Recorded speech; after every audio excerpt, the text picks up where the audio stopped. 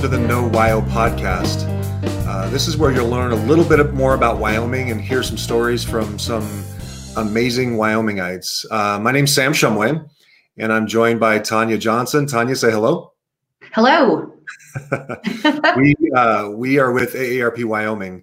Today, we're going to be talking to a really fascinating guest, and we'll get to that in just a minute. But before that, we want to take an opportunity to learn a little bit about Wyoming. And so the way that we do that is through a one-question quiz. And so, Tanya, you ready?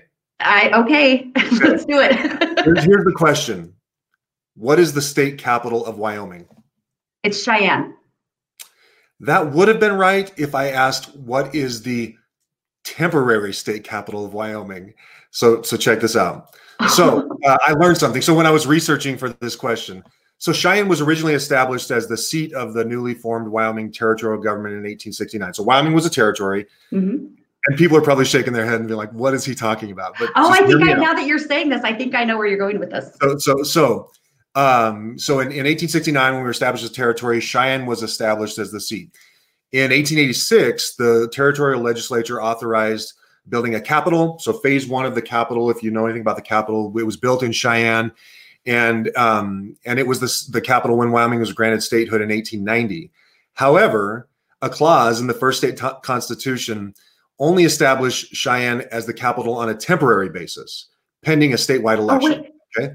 Can I guess what the other options might have been? Yeah, go for it. There are three others that were on the ballot. Oh, okay. I was thinking there was only two, but I was born in Lander, and I think Lander was supposed to be it, or still could be it. Wow, Tanya, I'm impressed. Well, I was born there, so I've learned a few things. Okay. So in 1904, Casper, Lander, and Rock Springs had emerged as challengers to Cheyenne, or to Cheyenne as the state capital.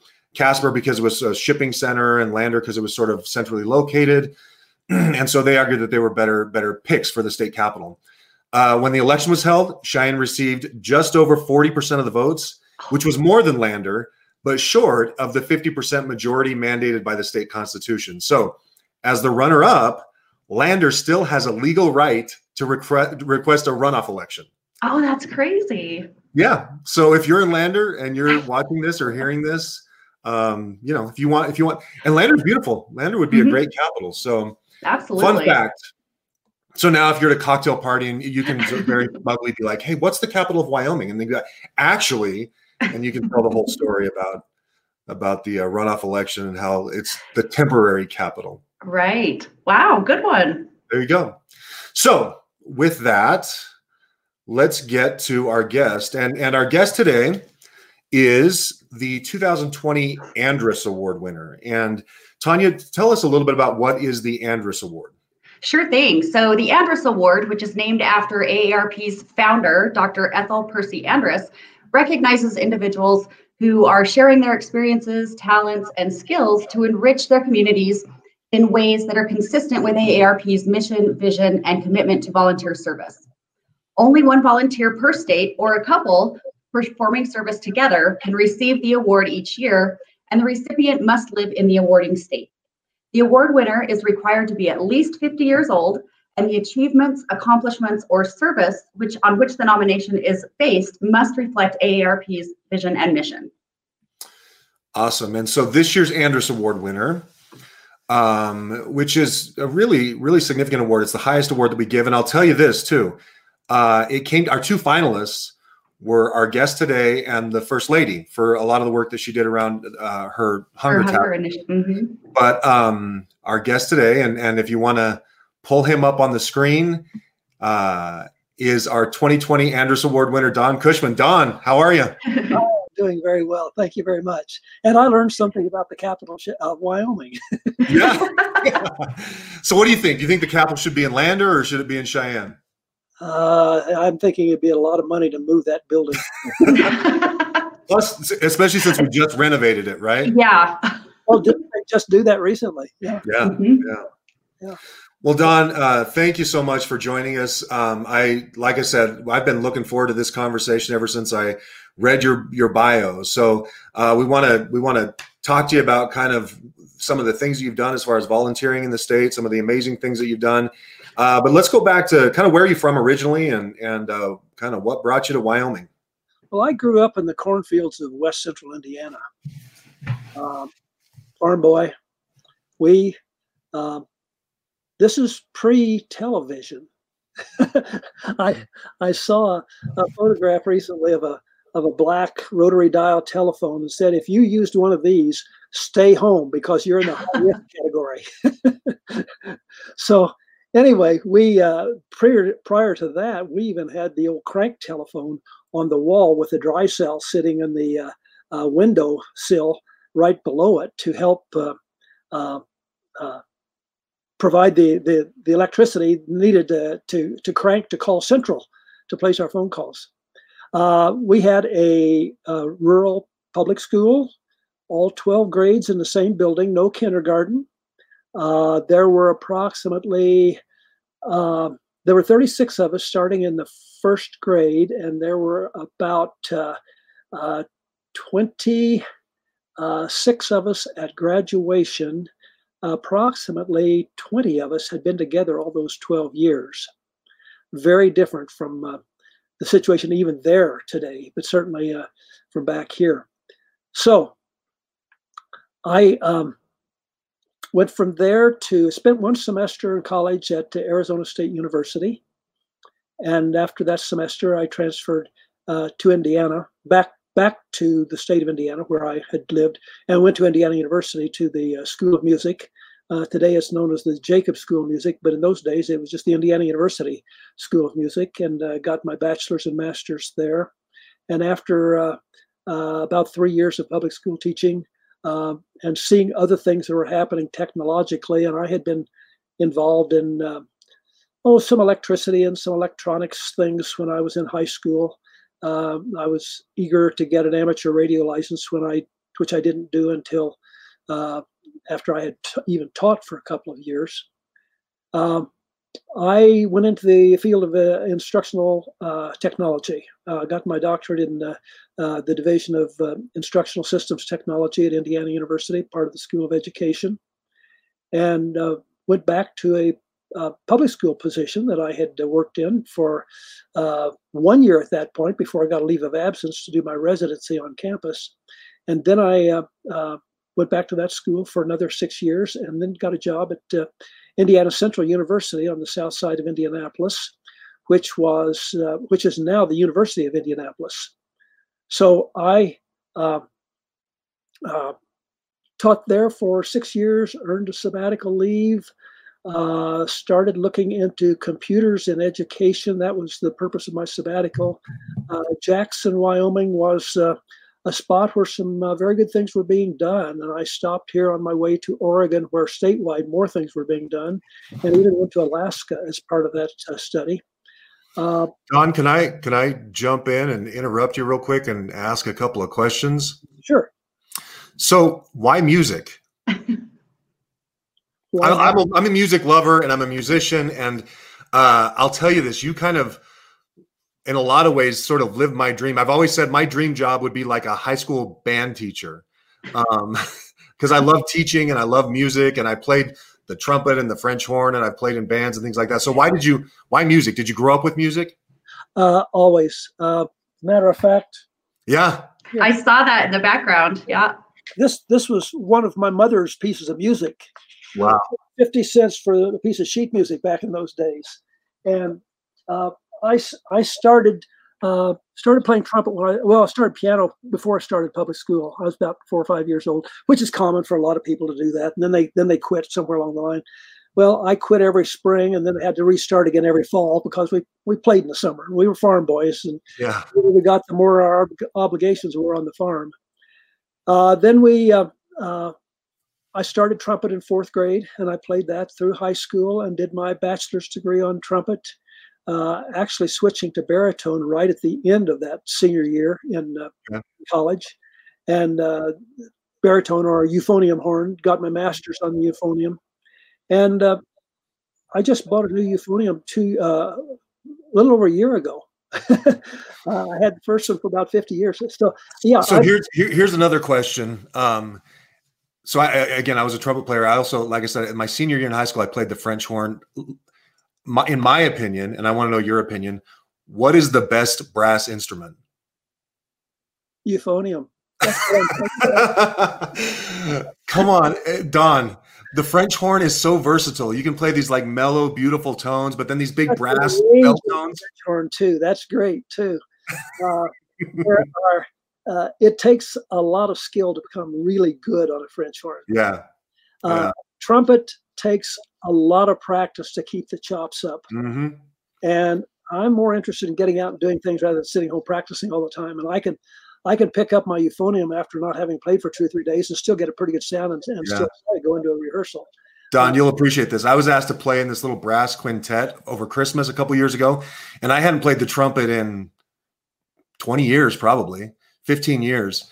And I had to practice every day for like 2 hours. I remembered the fingering, but to get your chops, get your embouchure back, it doesn't just come back. You are pinching a very sensitive muscle between steel and bone. Yeah.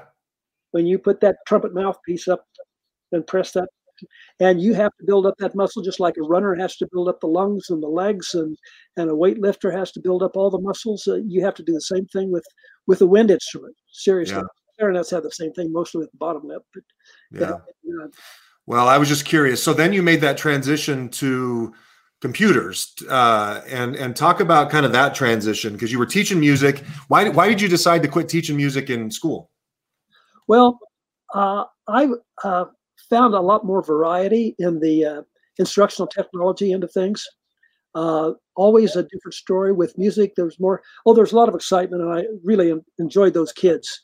And I still have contact with some of my students from back in the late 1960s, which is pretty amazing. But of course, the internet and email and texting and so on has allowed some of that to happen. I really enjoyed on a day in, day out basis the instructional technology, and that was not just computers. I mean, this is a day of 16 millimeter movies. It's the day of videotapes, getting into videotapes. Trying to get computers in education. How can we teach our student teachers to use a computer effectively in a classroom? Those were the things that I was getting into. And this was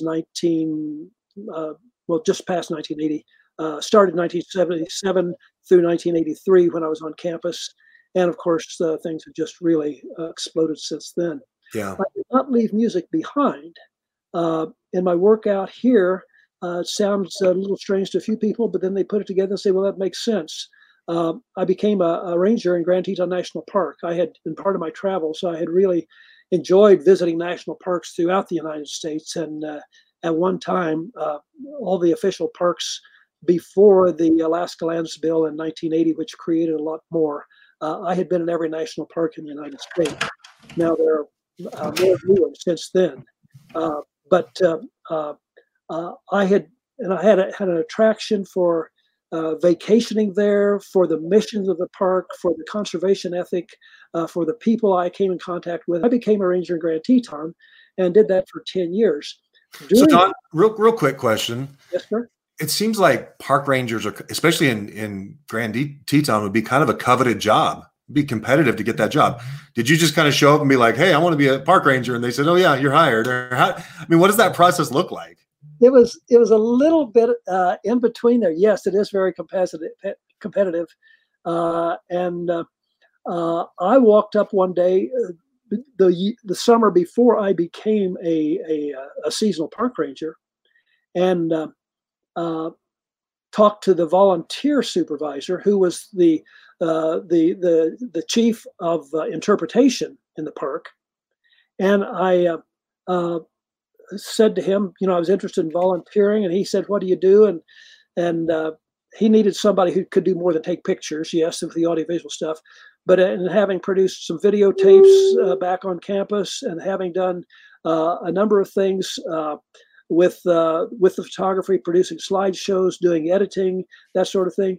He said, I ran an ad in the Oregon Institute of Technology newsletter where my son is in college, and also in the Northwest region of the National Park Service newspaper this year, looking for somebody like you, and the total number of responses was 0. And here you just walk in out of the woods and saying, I'm here. Yeah. So that it was a bit of a serendipitous moment for both of us. Yeah. Something I was very excited about. I lived in a historic cabin the rest of the summer, Wow. which was absolutely amazing. There was running water. Did we have electricity? Yes, we had electricity. I was able to plug in my Apple II Plus computer that I had with me at that point. I used ice from a neighbor cabin where they had a refrigerator. I didn't have a refrigerator. Put that in my cooler, and I used my Coleman camp stove in that historic cabin. It still stands. Wow. So that was, and I'd wake up in the morning. I'd look out. There'd be a herd of 2 or 3 dozen elk walking by, and a marmot would run across the porch in the morning, across the wood porch, and wake me up. And I'd sit up in bed and I'd look out, and I was looking straight up at the Grand Teton. Wow. And what year was that, Don? That was the summer of 1983. Okay. Yes. Okay. And so, and that's where you started as a ranger, as a park ranger. That's where I started. The next year I was volunteer the rest of that summer. And then I was a seasonal for the next year. And then the following year it morphed into a permanent job. Okay. And how many years did you do that? I was there 10 years, and then I went to the National Elk Refuge for 10 years and did virtually the same things at the National Elk Refuge, which butts up right against the south end of Grand Teton National Park. During that time, let's see, I went to the Elk Refuge in 1995, in the fall of 95. Prior to that, in 89, when I was still at Grand Teton National Park, another fellow and I had played in a brass quintet together. He was a tuba player. I was a trumpet player still in that quintet at that time. Mm-hmm. And we had thought how neat it would be if we had a band to play in. So we started a community band, and I was the conductor for the first 17 years. This is the first level of my serious volunteering after half a summer in Grand Teton as a volunteer. Yeah. Then I was a volunteer conductor for about 17 years. We got on the bandwagon, fortunately got some early funding through the local committee for the Wyoming Centennial coming up in 1990. Mm-hmm. We started in April of 89, and part of the lasting legacy theme for the Wyoming Centennial, we got some funding to help buy some music and to buy some neckerchiefs, so we looked like a uniform band with a Western theme, cowboy hats and red buttons. And then the band is now, 31 years old, I believe. Wow. How hard was it that first year to find musicians? And did you fill out a first, second, and third trumpet section and fill the whole thing, or was it sort of a piece together here and there? We didn't start it till we had a pretty good list of potential players. We had a list of about 70 people in the county or in the nearby area that we thought might be interested in that sort of thing. And we had 20 people show up, which, okay, as far as sending out survey letters or something and getting a response, that percentage was pretty good. That's really good. And we still have about 4 or 5 of those, what we call first nighters, original people who are still playing today. And even though I was not playing at that, I was playing the brass quintet still, but I was conducting the group. We have a number of people today who are still with the group, and of course we've added and being a resort area such as Jackson is, people have come in for the winter. They were going to ski for the winter. Well, I happen to play a clarinet and I brought it with me. Well, gee, are you interested in the band? Well, sure. Yeah. And so they're there for 3 or 4 months, and then they're gone. And a lot of people have passed through that way, but they've still been good contributors to the group. And one fellow came in the first night and he said, well, I haven't played this trumpet for 35 years. And it took, as you mentioned, it takes a little while to get the chops back. They die in about 5 bars, 5 measures. Yeah. And then you pick it up again, you play another 10 measures. And then as time goes on, and I'll admit it was pretty rusty at first. A lot of people come in. Today, we've laid off this year ever since March, the second week of March. And when we come back, our conductor has had a few things where we've put together 3 or 4 virtual performances of 1 tune each, where we've had to keep our chops up a little bit. We put it together, and he's edited things together. and that's been good for the for what's been going on with us. Well, that's so. Like I said, I'm envious. You're doing something really with the band. That was a really cool thing, I think, that you put together for Jackson, and I'm impressed you did it. So now I want to talk about some of the other volunteer things you've done, whether it's a volunteer firefighter or the work that you've done with Habitat for Humanity. You retired, but you haven't slowed down at all, right? I quoted to Tom Laycock in an interview a while back. I kind of have adopted Roger Federer's side of his. He says, I don't consider what's left. I look at what's next. Yeah. And I think that's a good attitude to have. And it's I've been asked by a local fellow, what keeps you going? Well, I just haven't decided that I can't yet, Yeah. Or that I should slow down or something like this. And the body will gradually tell me a few things along the way. I'm sure that, well, you shouldn't do that anymore, or you shouldn't do that, or you might break something if you're not as cautious, if you're not as cautious as you were when you're climbing mountains. Going back to your question, however, I was a scoutmaster back in Indiana for 7 years, up to about the time I left there on the sabbatical to come out here. Great experience. Weekly, 2 or 3 times a week, I have email or text contact with my first Eagle Scout back there. Wow. And another one who was in his group was 2 or 3 boys behind him. We had 5 Eagles 1 year, and the other fellow just retired from being a school superintendent there in Greencastle, Indiana, and he and I correspond or write or talk on the phone fairly frequently ourselves. And it's fun to have, and some of the families that I was involved with at that time back there too. A couple of parents who were on the troop committee. I'm in touch with them, and some of the other boys who are in the troop. It's good to do this. We had some very good experiences there, and it's one of the things that I learned in Scout leadership. Teach them, trust them, let them lead. Yeah, that's something that goes on, just carries on all the time. I do that at Habitat. We may have a new volunteer come in, and they may be assigned to me because I have experience at what we're doing, and work along. And then gradually I back off a little bit. Then gradually that person's able to go out and do it on his or her own, and we do that. So Don, how did you get first involved with Habitat? I was a charter member of the Presbyterian Church of Jackson Hole when it started up in 1994. And we had one afternoon that we went to one of the job sites there, and I could see a need for that. Felt that I wanted to do more with that. I was still working full time at that point, but as shortly after I retired, well, actually, it was at the time I retired was when Katrina was blowing through the south coast of the United States, that hurricane, and about a year and a half later, there was a group from the Presbytery of Wyoming, the entire state. There were 11 of us who went down to Pearlington, Mississippi. And I had already done a few gigs here in Jackson. There were some houses that I'd worked on there. And I went with the group down there, and I spent a great week. It was hot and humid in March.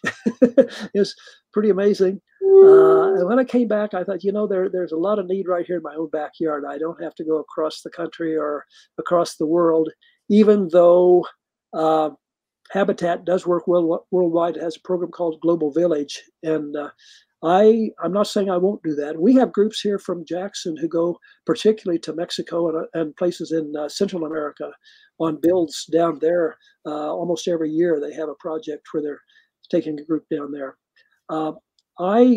Like I say, I've seen the need in our own backyard right here, and had a different pastor at one time who said, after the congregation at prayer period, he said, come to the end of the services, now let's put some muscle behind our prayers. Yeah. And that was meaningful to me, and it has been to a lot of other people too. And this is just one of the things, the St. John's Episcopal Church here in town. I have a number of friends there. They have kicked in lots of money. The housing situation in Jackson is something that's been very high on their list of priorities of things to attend to in the community as part of their outreach. and they have kicked in tons of money. And almost every month they have a group of 15 or 20 people who show up on a Saturday to work there, to volunteer. That Wow. was pre-COVID, because we're now limiting to about 4 or 5 volunteers a day, so we can keep ourselves spaced and we're not breathing on each other. Jackson has been hit very hard recently. In November, we had just a touch over half the total number of COVID cases we've had since it broke out here in March, and December's on pace to match that so far. Don, from some limited experience, building is manual labor. It's not easy, whether you're framing or you're flooring or you're putting on a roof. How involved are you with the process? I mean, do you have a specialty? Are you doing, is there some area that you focus on, or how does that work? It's a new specialty every day, whatever the need is. Your specialty is whatever the need is. We hire, due to code regulations on the concrete work to be done for the foundation, Sure. all that stuff. We have to hire the electrical work, even though I have wired the equivalent of 2 personal homes myself. Yeah. I can do that, but we don't do electrical work. We don't do plumbing. We have to hire plumbers for that. And we hire a crane to come in to set the roof for us. Mm-hmm. I don't get up on the roof, but I may be up on 2 or 3 levels of scaffolding, putting siding on. I may be sitting in my camp chair, putting the door hardware in place. The last couple of weeks, I've been putting the ledgers on the walls to support shelves in the closets. As I say, and we don't do drywall. Yeah. But the framing comes to us either in stacks of raw 2x4s or in kits. We get some of the work done in kits, where there's one kit that this is such and such a wall. This is an exterior wall, or it's an interior wall, or it's an interior closet, or who knows what.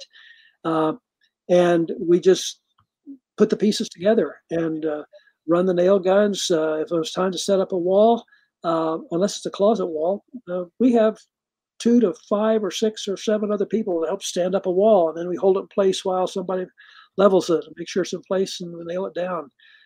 We install windows, we install insulation, we Do it all. we paint, we stain the siding, and then we put the siding, cut the siding on a 9.5 degree slope to go down the side. And I spend a lot of time with the saw with those sort of things, and Yeah. I can still play the piano. Oh, big win. Still got all the fingers. For the listeners, yeah, Don held up his hands and proved that he still got 10 fingers. And so how many houses do you guys build typically in a year? We started out in early days without very many volunteers coming around, 1 to 2 a year. Then they thought we could maybe do with the same floor plan and so on. We're going to be able to do maybe 4 or 5 in one project. We haven't built. Our last single-family homes were built in Alpine about 4 years ago. We've built 2 or 3 projects with duplexes. We built 2 duplexes for 4 families in the Teton Village. We built 2.5 duplexes in cooperation with one of the housing operations in Jackson. And we built a total of 5 buildings. We built 2.5, and we built 2.5. So there were 5 families taken care of. We have presently on a project called Grove, which is for 24 families, 6 buildings of 4 families each. And we are past midway in the last phase, the last third of the project of 2 buildings, 8 families. We've got 16 families living in buildings that we've already completed. And we hope to complete for these last 8 families by about Memorial Day is what we're hoping to be able to turn the keys over so they can move in. And this is a really gratifying part of it. You work shoulder to shoulder with some of these people who are going to be homeowners, who are so grateful to have this opportunity. They may be living in a place that is constantly moldy because of water leakage someplace. We have a pretty dry climate here, so the humidity is not normally an issue, but they may have moldy floors or who knows what. They may have leaky windows where single pane windows and the winter wind whips right through there.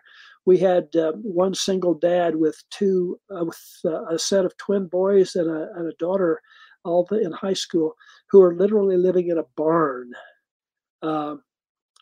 It was kind of leaky. The cold air went through, and they partitioned things off so the daughter could have some privacy herself, and the twin boys were in a room by themselves, and they got one of our houses. I mean, it was just tremendous to see the change in the life of these people, and they come back and they volunteer then some more on Habitat. One of the sons of one of the first houses that I worked on, when he's home from college, he comes in and helps us out. He's still grateful. And he's paying ahead for some of the other people. He just really enjoys that. And the single moms whose eyes light up when they see the progress. And this is going to be my bedroom, and my daughter's bedroom is going to be right up there. And it's really gratifying see these things take place. Yeah, that's so neat. And how long have you been doing Habitat for Humanity, Don? 15 years on a regular basis, with a few years before that. It's I think right now I've done 45 buildings for 51 families.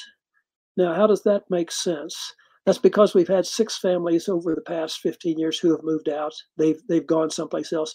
We have rehabbed those buildings to make it like new for somebody else. Okay. Yeah. So, Don, volunteer firefighter. Not a volunteer firefighter. Not a volunteer firefighter. When I was in Grand Teton National Park, I did videoing of some of the volunteer firefighters and actual fires that they were working on, and a couple of times on what they call burn to learn, where they had an old building that was up for being destroyed, and instead of taking down piece by piece, they'd go out and set it fire, and then they'd put it out, then they'd start on fire again, then they'd put it out, and giving the firefighters a lot of opportunity for various things, and to actually go inside with their PPE firefighting equipment, so they could go in and experience a flashback and know that they were going to come out okay, but still get a thrill in the process of doing it, a threatening thrill. Well, Don, it's been a pleasure to have you with us. I want to we ask people 3 questions at the end of this, and we'll ask you those questions. What's one thing that's still on your bucket list? Gee, I really haven't maintained a bucket list, because as time goes along, I've done those things. I guess I always had the idea that someday I may not be able to do it, so I better do it now while I can. I have friends who say, "Oh, I want to go to Australia." I did that when I was 40 years old. I've been to Japan. I've been on every continent. One of the things that I would say was a bucket list item that I was able to accomplish in 2014 was going to Antarctica. That was my 7th continent, and wow. So I don't have today. It's a matter of yes, there are places I have not been that I would like to see, or maybe I should say I would like to have seen earlier, before situation, maybe political situation or military situation, or something got very bad there, and it may not be a safe place to visit today. I've been in 40 countries internationally. I've had good opportunities to do some of these things by having taught school. I had summers off for a long time. When I became a park ranger, I didn't have summers off. And it was more of a job. But since I've retired, I haven't had any holidays, because every day is a holiday when you retire. So I've been able to take an example. For example, like I say, going to Antarctica was a good one for me. That year, I literally went to the ends of the earth. I came back from there in February and got myself resituated a while, and I drove to Alaska that summer. So that was my time to Alaska, and I'll probably go back to Alaska again. As a matter of fact, on that trip, I volunteered for Habitat in Anchorage for a week while I was there. Wow. Yeah. I like that approach. You don't have a bucket list, just put things in the bucket and take them out. Do it. Don't wait around. That makes it a little tough for somebody who wants to buy me a Christmas present or something. Well, if there's something I need, I buy it. All right. Next question. Maybe I better say that. Next question. What advice would you give to the younger you? Oh my goodness. Live it to the fullest. I hear adults my age saying, "Where has it gone?" I've heard people say that about the summer. Where did the summer go? I say, I spent it. I know where it's gone. And I say this to the youth, go for the gusto. Don't step on people.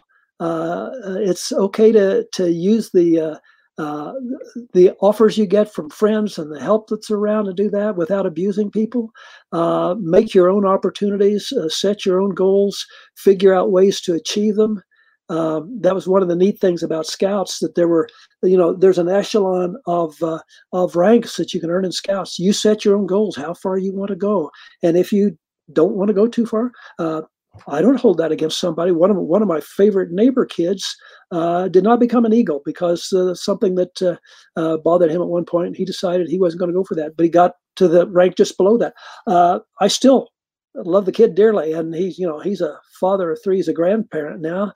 We still correspond regularly, and set your own goals and achieve them. And I would hope that you get to the point where you look back on several years behind you and don't regret the decisions you've made. Some of those decisions you may wish had different outcomes, but at the time the decision you made was the right one for you to make. It's great advice. Last question, Don. What's the best part about living in Wyoming? I talked about teaching school before I moved here, before traveling to every state, having traveled in the summer. And in all of that travel, my favorite spot in the summer was right where I am now. Out of all the countries, all the states, everything I saw. I'm in Star Valley now, Jackson Hole, the town of Jackson, Grand Teton National Park, this little corner. The summers are absolutely spectacular. I grew up in the cornfields, and the corn and the tomatoes back there are gorgeous because there's so much humidity that helps them in their growth. That's wonderful. And I don't handle humidity well. I don't like that. Winters are a little bit nasty here, but I often tell a story of getting on the plane here at 10 below zero one morning, being dressed and feeling very comfortable, and getting off the plane about 4 or 5 hours later in Indianapolis at 27 above and not having enough clothes on because of the humidity. I get tired of moving snow. I move a lot of snow during the course of the winter. I spend a lot of hours doing that.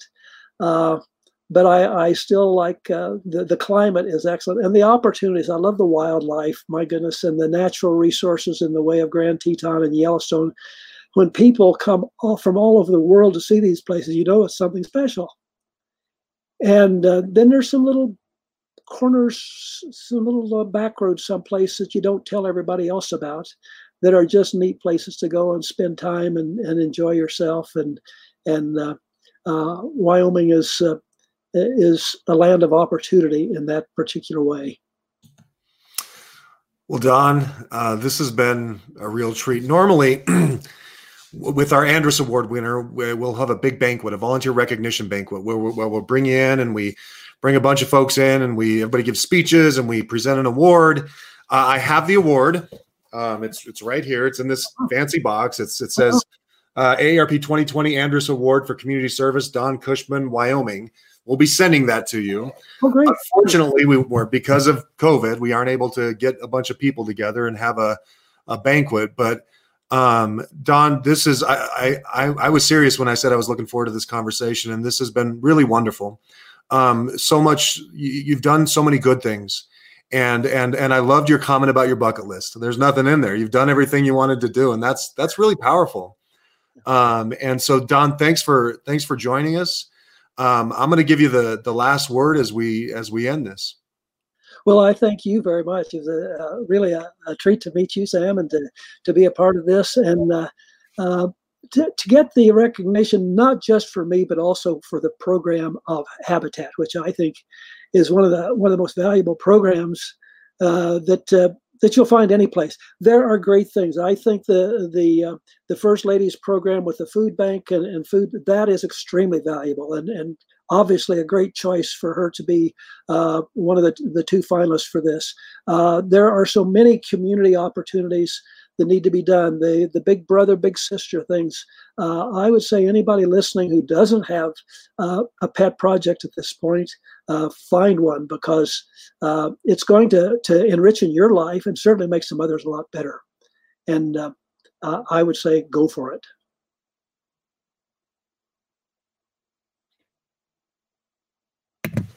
Thanks again, Don. This will be on Facebook. You can find it on the AARP Wyoming's Facebook page. It'll also be on your favorite podcast platform if you want to listen to this and other episodes of the Know WYO AARP Wyoming podcast. So with that, until next time, we'll see you.